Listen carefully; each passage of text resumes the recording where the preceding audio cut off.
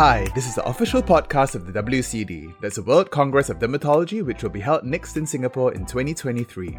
I'm Dr. Etienne Wang from the National Skin Centre of Singapore, and I will be your host for this podcast. You can listen to us on Apple Podcasts, Spotify, Pocket Casts, and wherever else you get your podcasts. Registration and abstract submission for the WCD 2023 are open, so please check out our website for more information. In this podcast, I speak with dermatologists and skin researchers from all over the world to talk about all things dermatology. And today, in a bit of a reversal, my co-host, Ellie, is back with a derm topic for discussion, and she'll be interviewing me instead, I understand. Hi, Ellie. Hello. Yeah, because I'm sure you'll be so excited about this new FDA approval for Baricitinib for adults with severe AA. So I just thought I wanted to hear from you about what your experiences have been and what advice you can give us doctors on prescribing Baricitinib for AA. Yes, so baricitinib is one of the new JAK inhibitors on the scene. And of course, for people who've been following the science for the last 5 to 10 years, JAK inhibitors have emerged as one of the more effective treatments in alopecia areata, not only in humans, but also in the mouse model as well. And there's been a lot of mechanistic studies that show that JAK inhibitors are very targeted when it comes to treating active AA, but also in inducing remission. So baricitinib is a drug that was recently FDA approved for alopecia areata, and it's actually the first drug ever to be approved for alopecia areata, because alopecia areata has been pretty much an orphan disease for all these years without any approved treatment. So everything we've been using has been off-label, but this is the first time that the FDA has approved medication. So hopefully Singapore will follow suit and will soon be able to prescribe these patients baricitinib with government subsidies. How has your experience been with the JAK inhibitors for AA? Well, in Singapore, it's still considered off-label because it's not been approved yet, so it's still quite expensive. So I do have a handful of patients taking it up after discussing with them the other alternatives as well. And of course, these are patients who have probably failed intralesional corticosteroids, topical immunotherapy, and probably either one or the other of methotrexate or cyclosporine as well. So I do have 1 or 2 patients who went straight to baricitinib and didn't really care about the cost, but most of the patients have really tried a lot of other things. And it's actually been pretty good because all of these patients actually do have regrowth. I have one patient who has had alopecia for 10 years and her regrowth is not so good, but it's definitely more than she had when she was in cyclosporine. So far, side effects are not so bad. I had one patient with some gastritis, which resolved after a while, and another patient with a bit of a raised creatine kinase, which unfortunately I had to stop the medication for. But other than that, there hasn't been actually that much issues with the drug so far, but of course it's still early days. And do you know what's the evidence for the remission rates once it's stopped? I think it's still quite high compared to everything else. I mean, the success rate is up there in the 70 to 80%, but the recurrence rate is also pretty high, almost 1 in 2 will still relapse after you stop baricitinib. But the thing about baricitinib is that so far, the patients in America have been on it for years. So, it seems to be quite safe to be taken long term, and the dose can be adjusted according to that as well. I see. And we have also now JAK inhibitors for atopic dermatitis. In your experience, what do you think are the main barriers towards using these JAK inhibitors? Whether it's from the physician point of view or the patient point of view. I think the main issue right now is still the cost. Okay, since it's such a new drug, the cost is still pretty up there, and definitely out of reach for most patients in Singapore, because right now there's no government subsidies for that. If it does ever become approved for any of these other conditions, for example, alopecia areata, atopic dermatitis, or even vitiligo, we do hope that some government subsidies, or at least insurance, will kick in to help patients cover these drugs. Other than that, because it's also very new and we are quite cautious in National Skin Centre in Singapore, we do tend to rattle off a long list of potential side effects of JAK inhibitors. For example, increased rates of blood clots, gut perforations, increased rates of hematological malignancies over time, and usually these kind of scare people off. But I think with more experience with these medications, we will be able to modulate this spiel and give our patients a bit more confidence in trying these drugs. Sometimes I also wonder, as us physicians, our lack of confidence in prescribing the medication because we don't have so much experience, it does kind of transmit to the patient. And then I feel like when I have a medication that I'm not very comfortable with, my patients never get on it because the way you say it, it's they can tell. Yeah, so I think access is very important. So, I mean, every time new medication or treatment comes into the market, I think it's up to us to really get familiar with it and to really know the nuances of prescribing it so that this actually gives our patients comfort that we know what we're doing. So do you think this new FDA approval for baricitinib will change the prescribing patterns for us in the next year or two? Well, apparently HSA follows the FDA. The HSA is the Health Sciences Authority of Singapore, and they do follow the FDA quite closely. So I'm hoping that this will come up soon. But unfortunately, in Singapore, any hair issue is still considered cosmetic. So yeah, so that's something we've been fighting also. So even for alopecia areata, we need to write to the agencies and write to the government institutions to let them know that no, not all hair loss is cosmetic. Some hair loss is truly medical, and we need to be able to support these patients with subsidies or with government help if needed. Yeah, that's a very good point. I think sometimes it's easy for us to sort of dismiss the quality of life impairments that these kind of conditions bring. And it can be easy to say that, oh, it doesn't affect your internal health. There's actually no harm if you just leave it alone. But I guess to patients, the harm is in a different sense. Yeah. I mean, I think this takes a little bit of empathy to realize that losing your hair is quite devastating for a lot of patients, especially those in the prime of their life. And it can affect not only their relationships, but also their job prospects and also their social lives. And yeah, so I think it's quite important that we bring this to the light. Thanks for sharing with me all of this, Etienne. I really look forward to maybe using some JAK inhibitors at practice a bit more. Yes, okay, good. And I encourage you to. Okay, thanks, Ellie. Thank you. Bye. Thanks. Bye. And now I'd like to welcome to the podcast Dr Michelle Rodrigues. She's a director of Chroma Dermatology, Pigment and Skin of Colour Centre at Wheelers Hill, Doncaster, and she also holds the position of consultant dermatologist at the Royal Children's Hospital in Melbourne and is a co-founder of Australia's first multidisciplinary vitiligo clinic.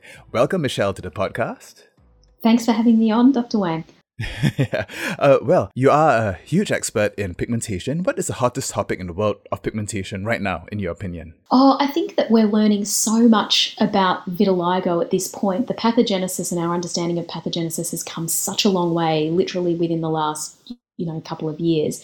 And the advent of new and emerging biologic therapies that can not only stop progression of vitiligo, but also repigment and potentially stop recurrence is something that I think is making many of us in the pigmentary disorder space quite excited and hopeful for the patients that we care for. Earlier in the podcast, we were discussing about Baricitinib, which was just approved for alopecia areata by the FDA in America. What are your views on the use of JAK inhibitors for vitiligo? Oh, look, there's been a lot of research with JAKs. Unfortunately, we haven't had any phase 3 trials here in Australia yet, but it certainly is a very promising option for patients with vitiligo.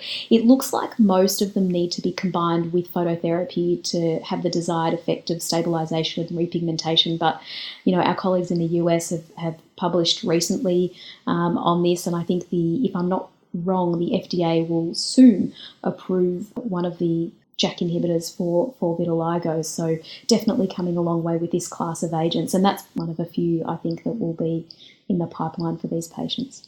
And are you using any of them in your patients now, or even topical JAK inhibitors? I have tried topical JAK inhibitors, including Baricitinib and Ruxolitinib, but unfortunately it's not available through our government Medicare system, and hence becomes very expensive for the patients, and they still have to have phototherapy, of course, on top of that. So I haven't seen a significant difference in utilising those versus the traditional ultra-potent topical corticosteroid along with phototherapy, but that could just very well be because of excipients and, the way things are formulated in a proprietary sense could potentially increase the epidermal penetration and efficacy of these medicines. So I'm still very, very excited about the next steps in Australia, but we're waiting patiently. This is a huge area of excitement right now, especially in both hair and pigment. I think both conditions have been neglected over the years Yes, compared to the inflammatory conditions. Yeah. Absolutely, certainly orphaned. And at the end of the day, as you would know as a hair expert, the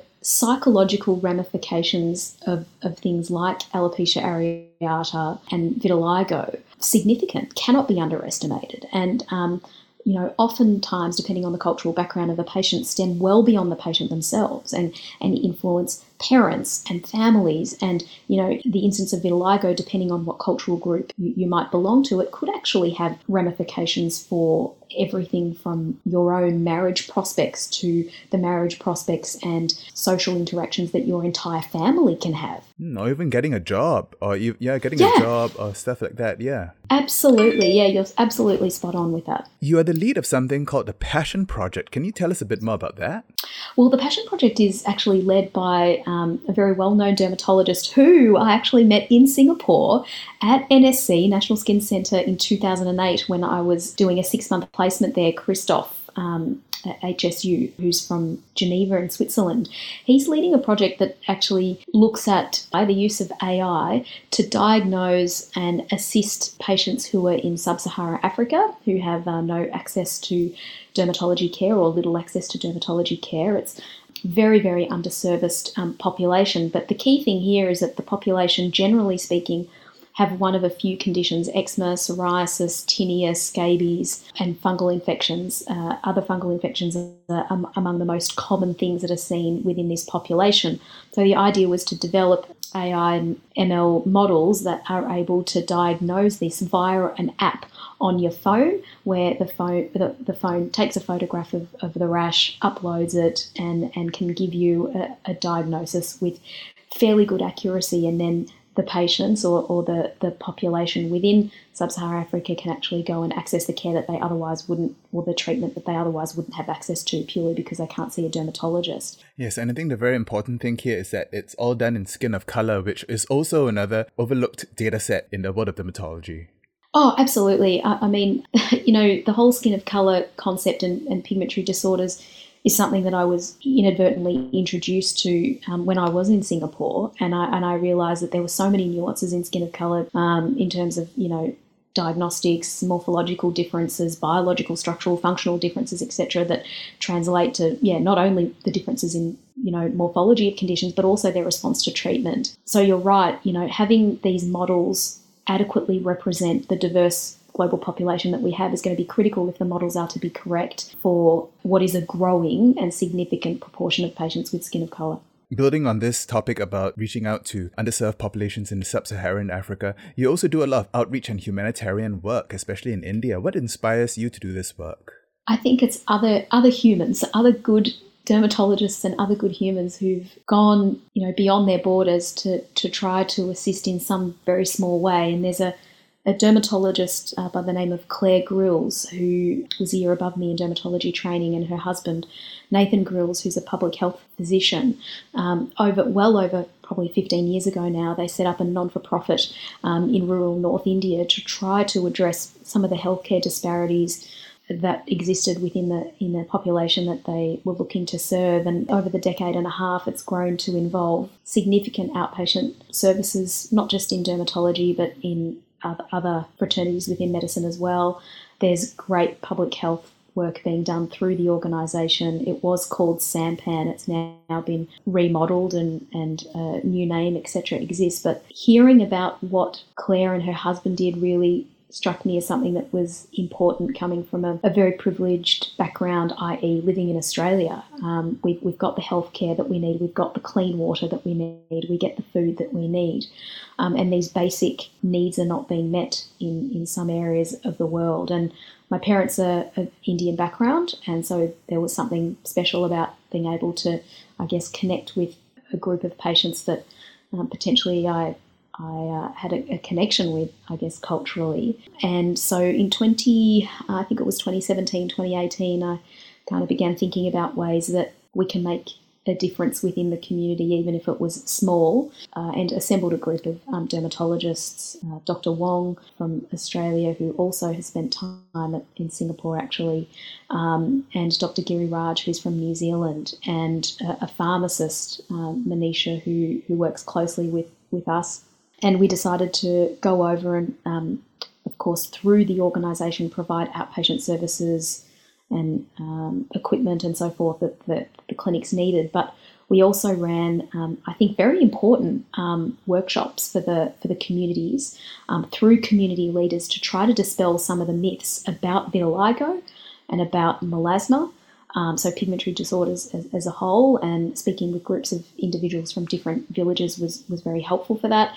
And of course we did the common things, scabies, eradication and how to treat and those sorts of things. So very fulfilling endeavour really. And the other one was in the Pacific Islands through a brilliant dermatologist in Sydney, Dr. Margot Whitfield, who's been working tirelessly with local dermatologists and Ministry of Health in Fiji to try to not only improve services to patients but also organise a structured program through which doctors can actually have further training within the dermatology space. That is, to actually have dermatologists that are adequately trained. And in the Pacific Islands at the moment, there aren't any official dermatologists as such, but there are certainly many capable, brilliant, motivated young doctors who are keen to learn more, and so they're making their way through this program. And again, we support the work that they do through teaching and equipment assistance and so forth. So it's really others, Dr. Wang, that have done the hard yards, and at the end of the day, myself and Chroma Dermatology in my practice are doing the best that we can to support the great work that they're doing. Oh, yes, you're very humble there. You mentioned earlier that you spent some time in Singapore, and in other podcasts, you've also spoken very highly of Singapore and said it was formative in your training. Do you have any treasured memories of your time here? Oh, Dr. Wang, they are numerous. I mean, I can honestly say in 2007, when I was told, hey, Singapore's an option, I was a little apprehensive. I had no friends, no family there.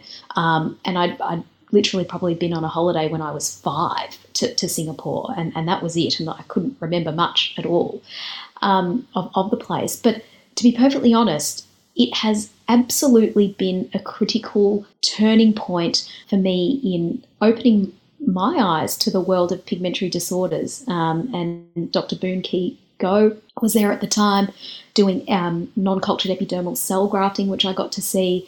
Dr. Thing and Dr. Colin were doing their phototherapy clinics, and I got to see what was going on there, which again was very new. We were still telling our patients that, not much could be done, and we didn't have grafting services here in Australia. So all of this stuff was new. And of course, people like Professor Go, who were doing the laser clinics in skin of colour. Again, we didn't have any laser devices and centres that were confident and comfortable treating with people of Chinese background or Indian background or, Malaysian background. So this world of skin of colour and pigment was really revealed to me in Singapore. And I guess that's from an academic perspective. On a personal note, I ended up absolutely loving Singapore because anyone who knows me knows I love warm weather. And, even when other people thought that it was way too hot and humid, I was absolutely lapping up the sunshine. This place was perfect all the time. Yes, it might rain here or there, but it clears up and the sun shines. It was easy to get around for me. I didn't have a car, but you don't need a car. The transportation is efficient.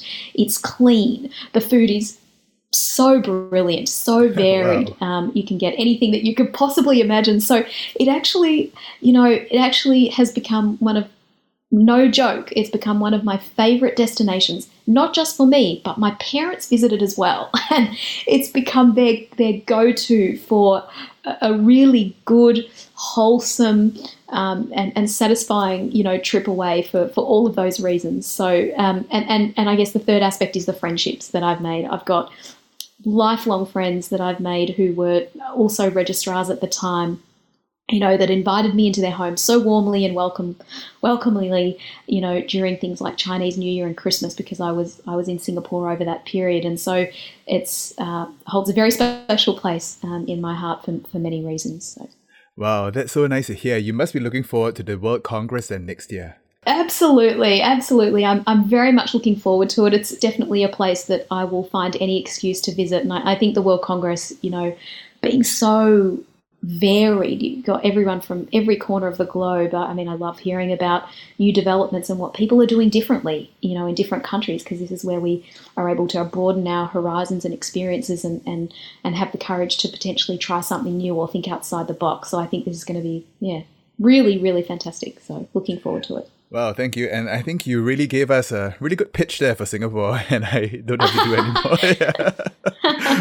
Okay, well, thank you so much, Michelle, for your time and coming on my podcast. I think it was great connecting back to you.